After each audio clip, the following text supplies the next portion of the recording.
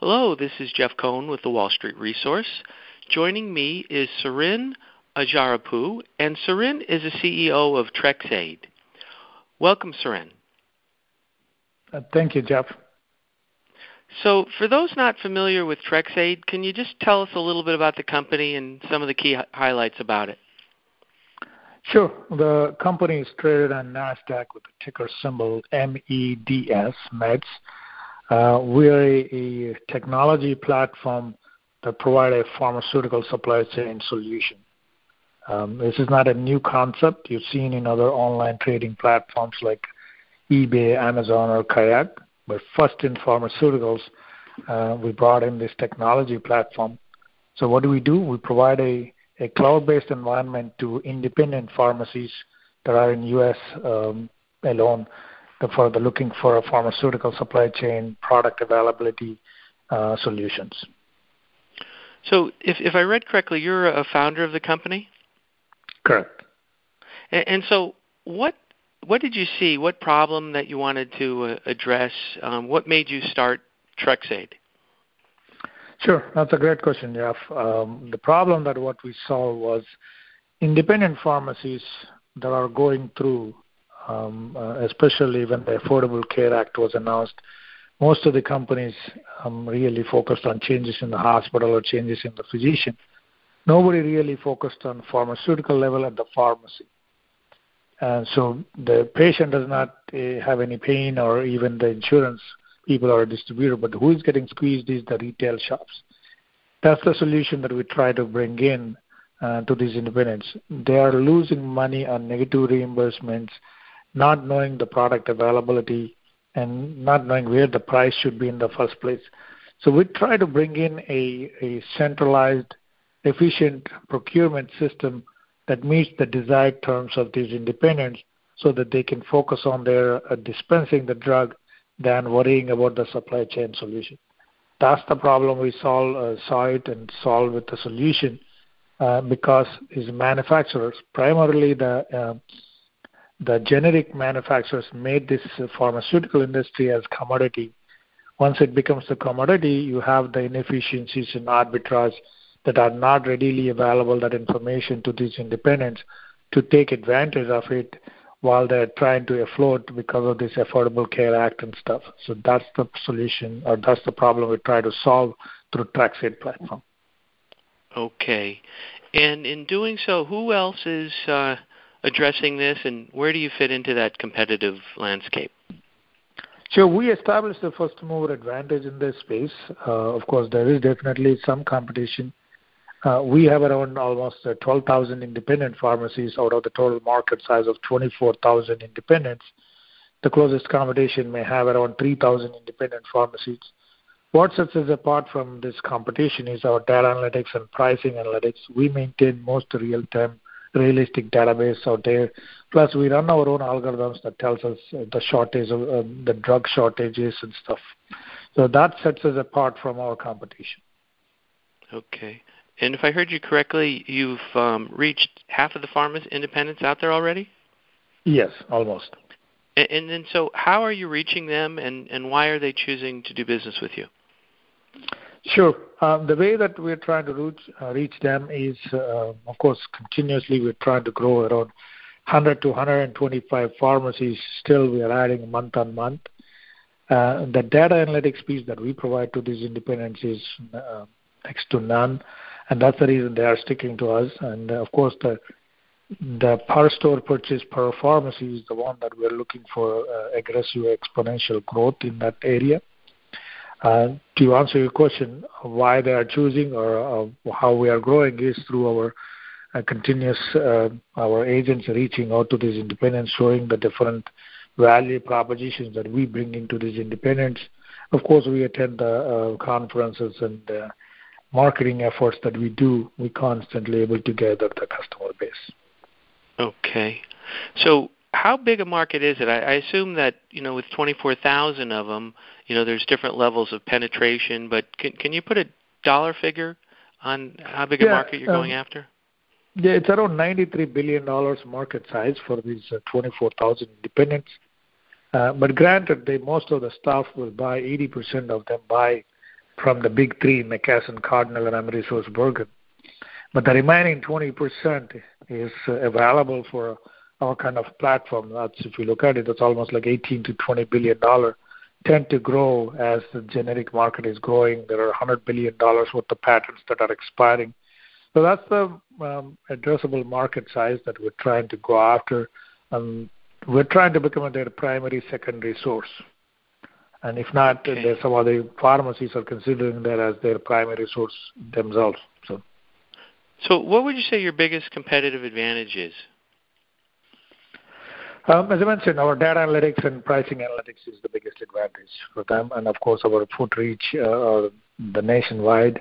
And plus, not only that, we are offering the B2C to make these independents come and comparative landscape to compete against with Walgreens and CVS worldwide that other people are not able to offer.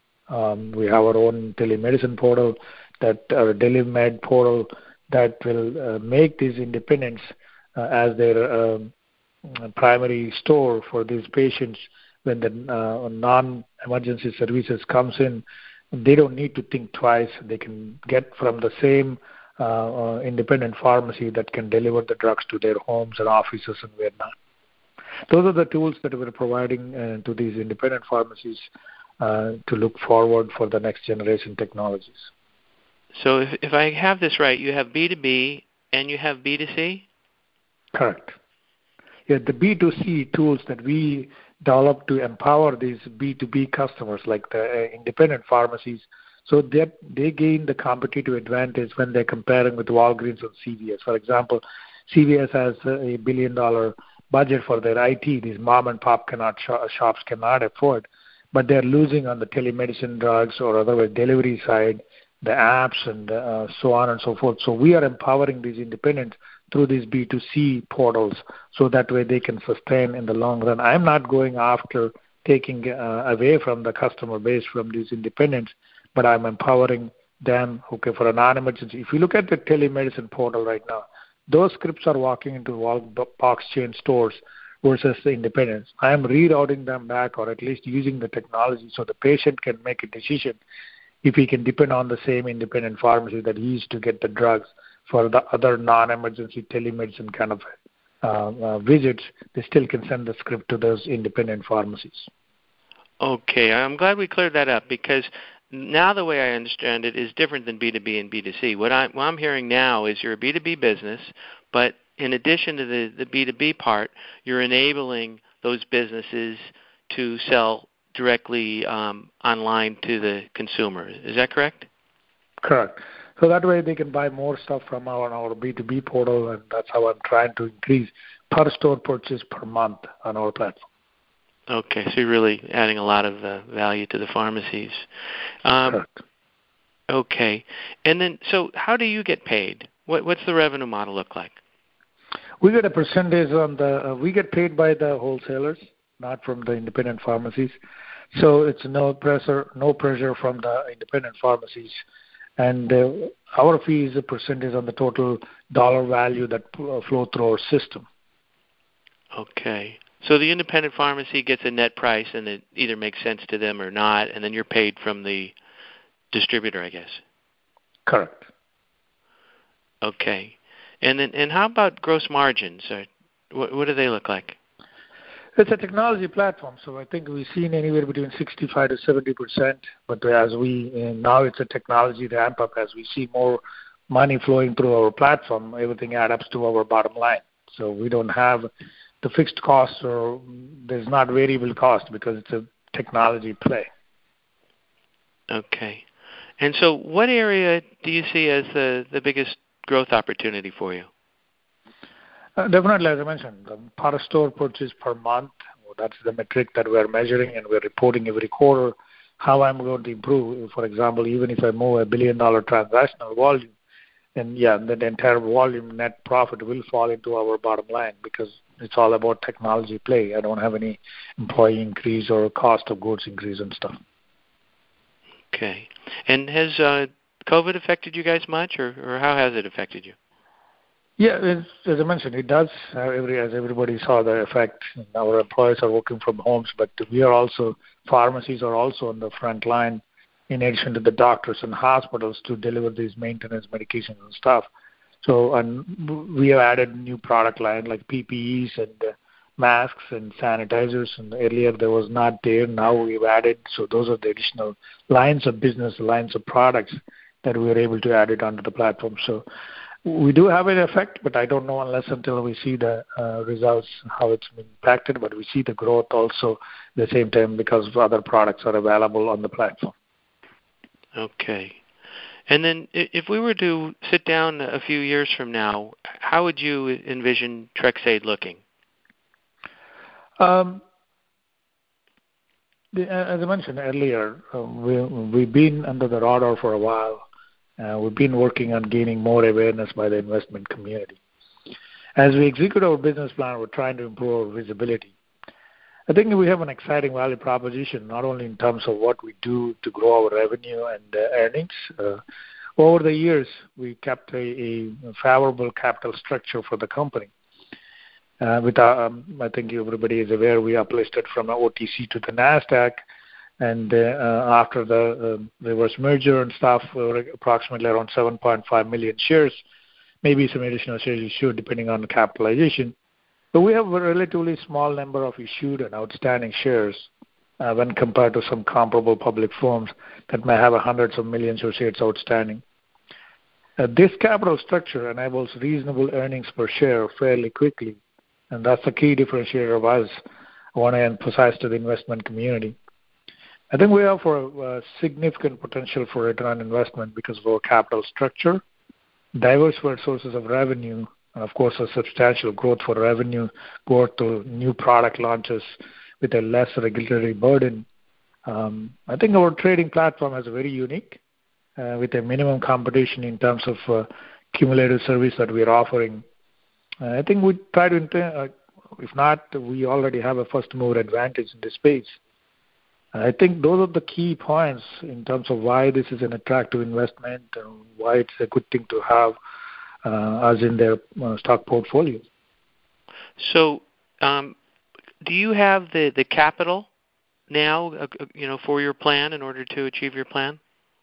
Yes, we've raised it recently when we uplifted it to the NASDAQ. We've raised cash, and as I mentioned, we've been consistently profitable for the last 8 quarters, and we try to operate the business in that fashion so that we meet our obligations, and with a strong balance sheet, with minimal debt on the balance sheet, and that's not due till 2 years, and with our profitability, I think we're in a strong position. Are your systems built out, or do you need more CapEx? No, our systems are built out, and we just need to take advantage of this growth. Okay, and you've had pretty nice growth and consistent profitability. Is that something you expect to continue, or how should we look at that? Yeah, knock on wood, man. Yeah, we still continues to expect that same thing, growing quarter on quarter. Yes. Okay, so keeping an eye on the company, what are some of the near-term milestones or catalysts that investors should look out for? We usually don't give a guidance, but we are looking to continue to grow because, as I mentioned, per store purchase per month is the metric that we try to monitor. With an existing technology, how can I improve same store purchase more from our thing? And that's where we focus on, giving them the new product lines, giving them the new suppliers if they cannot get, for example, PPE. We've added new suppliers onto the platform. So these pharmacies are taking advantage of this availability of these products. So that's where we see a lot of growth. So it sounds like you've got a lot of SKUs, a lot of products for the pharmacies. Do you have to maintain inventory, or how does that work?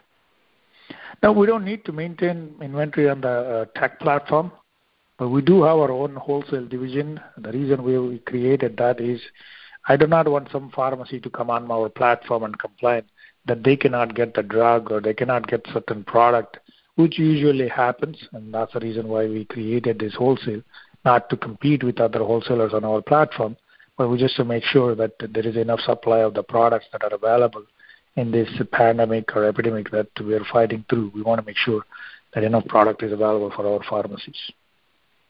Okay. In that case, we have a carrying cost of the inventory, correct? Okay. Anything I've failed to ask you? No, that's pretty good coverage of overall, man. Okay. So what's the main takeaway you want to leave investors with? As I mentioned, we have a very sustainable growth in this pandemic, and we're looking forward to continue to offer them the they look for in the stocks, whether it's the growth or profitability, and that's what we're trying to continue to do that so that we can keep watching how we are growing. Okay. All right. Well, thank you for sharing the Trxade story. Sure. Thanks, Jeff. Appreciate your time.